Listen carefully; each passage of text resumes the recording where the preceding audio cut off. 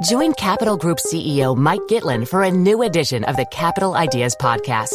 In unscripted conversations with investment professionals, you'll hear real stories about successes and lessons learned, informed by decades of investment experience. It's your look inside one of the world's largest asset managers. New episodes are available monthly. Subscribe wherever you get your podcasts.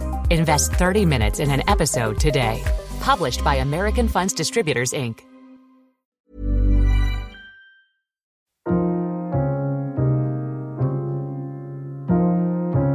Hello and welcome to Brexit Unspun. This is where we debunk the political spin around Brexit. I'm Shona Jenkins. Today, we're looking at scientific research and the industries that depend on it. How will Brexit affect these? And does Britain risk becoming a backwater for scientific research, as some scientists have warned? I'm joined by Clive Cookson, science editor, and Helen Worrell, public policy correspondent, to discuss these questions. First of all, Clive, the government has promised that Britain's world-class status in scientific research won't be harmed by Brexit. But is this realistic? Well, there are two main ways in which scientists and researchers fear they might be harmed. One is financially, because the EU contributes roughly €1 billion a year to UK research, mainly from a research programme called Horizon 2020, which gives out grants to academics, small companies and so on. But there are also the European Regional Development Funds, which play a role, particularly in north of England, Wales and Scotland. Now, that harm could be made up by spending more UK money on research, and all political parties are in favour of that. And last year the government said they'd be spending an extra $2 billion a year by 2020. So financially, yes, the harm can be mitigated. But the other damage, which will be harder to avoid, is the loss of international contacts and collaboration and the open movement of researchers across Europe. And it remains to be seen how that can be mitigated. So what are the main programmes that depend most on close cooperation with the EU? Well, there's a huge variety of sort of academic grants to universities from the EU's research programme, which is called Horizon 2020, and that will be followed by something called Framework 9.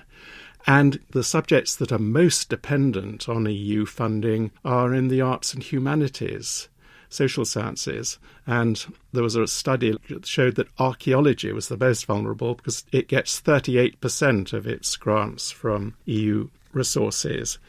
In absolute terms, the sort of big sciences like IT, medicine and so on will get more.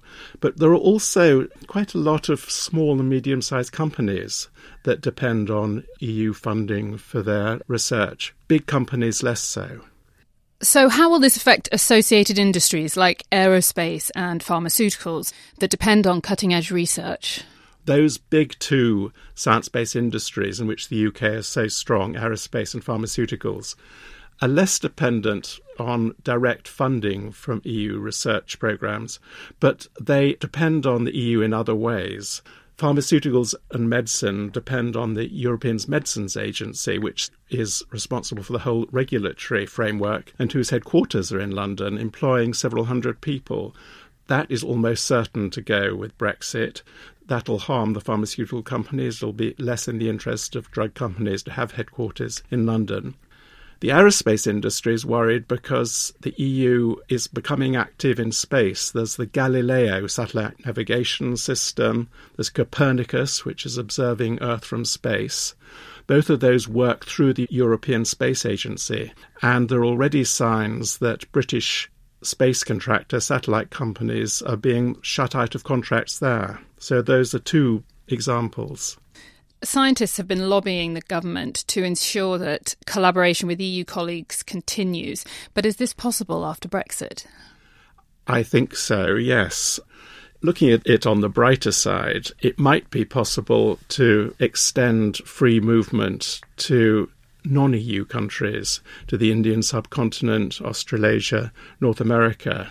But certainly the aim of the academic world is to have as free a movement of students, postgrads, postdocs and academics as possible. So, Helen, what do you think? Are we looking at a Brexit brain drain? How dependent are UK universities on academic staff from EU countries? Well, this is certainly something that universities in the UK are extremely concerned about, and EU workers make up 16% of the UK academic workforce at the moment. Earlier this year, Parliament's Education Committee warned very strongly of a potential exodus of EU staff and quoted a survey showing that 3/4 of this group were thought to be much more likely to leave their jobs as a result of Brexit. And although this pain is being shared potentially across all universities, Cambridge in particular has warned that because the UK actually receives many more academic researchers than it sends overseas, at the moment Britain has a major competitive advantage, and the university is obviously very worried that this could be lost unless specific new routes are brought in through the immigration system for the higher education sector after Brexit. Now, I absolutely take Clive's point that there are lots of people who I think are very hopeful that after Brexit, the restrictions on EU migrants will mean some laxity on non-EU migrants. But I'm afraid what I've heard from the Home Office suggests that this is not likely to be the case. In her manifesto, Theresa May controversially decided to restate her tens of thousands immigration target, which means that she's got to bring the numbers down by more than half. And the result of this means that actually it's likely that the government will seek to just cut the numbers of people coming into this country by whatever means they can. So is there any upside for British universities to Brexit? Well, it's a very interesting question because there are definitely some potential opportunities. Birmingham announced earlier this year that it's opening a branch of its campus in Dubai. UCL already has a big campus in Qatar. There was a time when actually a lot of UK universities were doing these sorts of expansions, but past experience has shown that it's actually very difficult to make money doing this because of the startup costs and because of the practicalities of staffing these overseas campuses. And actually, I think maybe a more interesting opportunity that lies ahead is that universities will try to harness the power of technology to educate students remotely.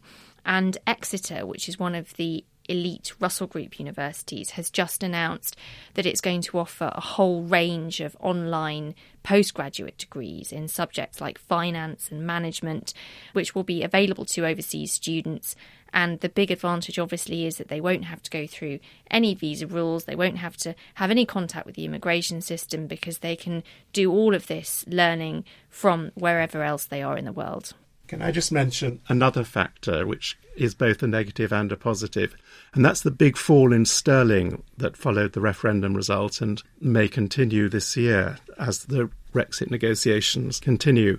The fall in the pound is bad news for universities and research organisations if they want to employ senior researchers from abroad, and they're already losing people, I'm told, people who are not only worried about the loss of European research funding, but also worried that their salaries in pounds aren't going to be worth as much as they were. On the other hand, if universities are recruiting students, say postgraduate students, who are paying fees, those fees fixed in sterling are going to be more affordable for people elsewhere in the world. So there are some swings and roundabouts there. Yeah, I mean, Clive's absolutely right. The Oxford Migration Observatory has done a very good study showing that actually students are incredibly sensitive to these changes in currency value. And actually, the fall in sterling is potentially a huge competitive advantage for the UK compared to other overseas providers in, say, Canada or the US. So lots to think about there. Thanks, Clive and Helen, and thank you for listening. We'll be back next week for another unvarnished look at what Brexit will mean for Britain's trade, economy, public institutions and private sector. We hope you'll join us then, and in the meantime, you can review or subscribe to our podcast on iTunes, Stitcher or wherever you download. You can also email us at brexitunspun, that's all one word, at ft.com if you have questions or would like to suggest a topic for future episodes.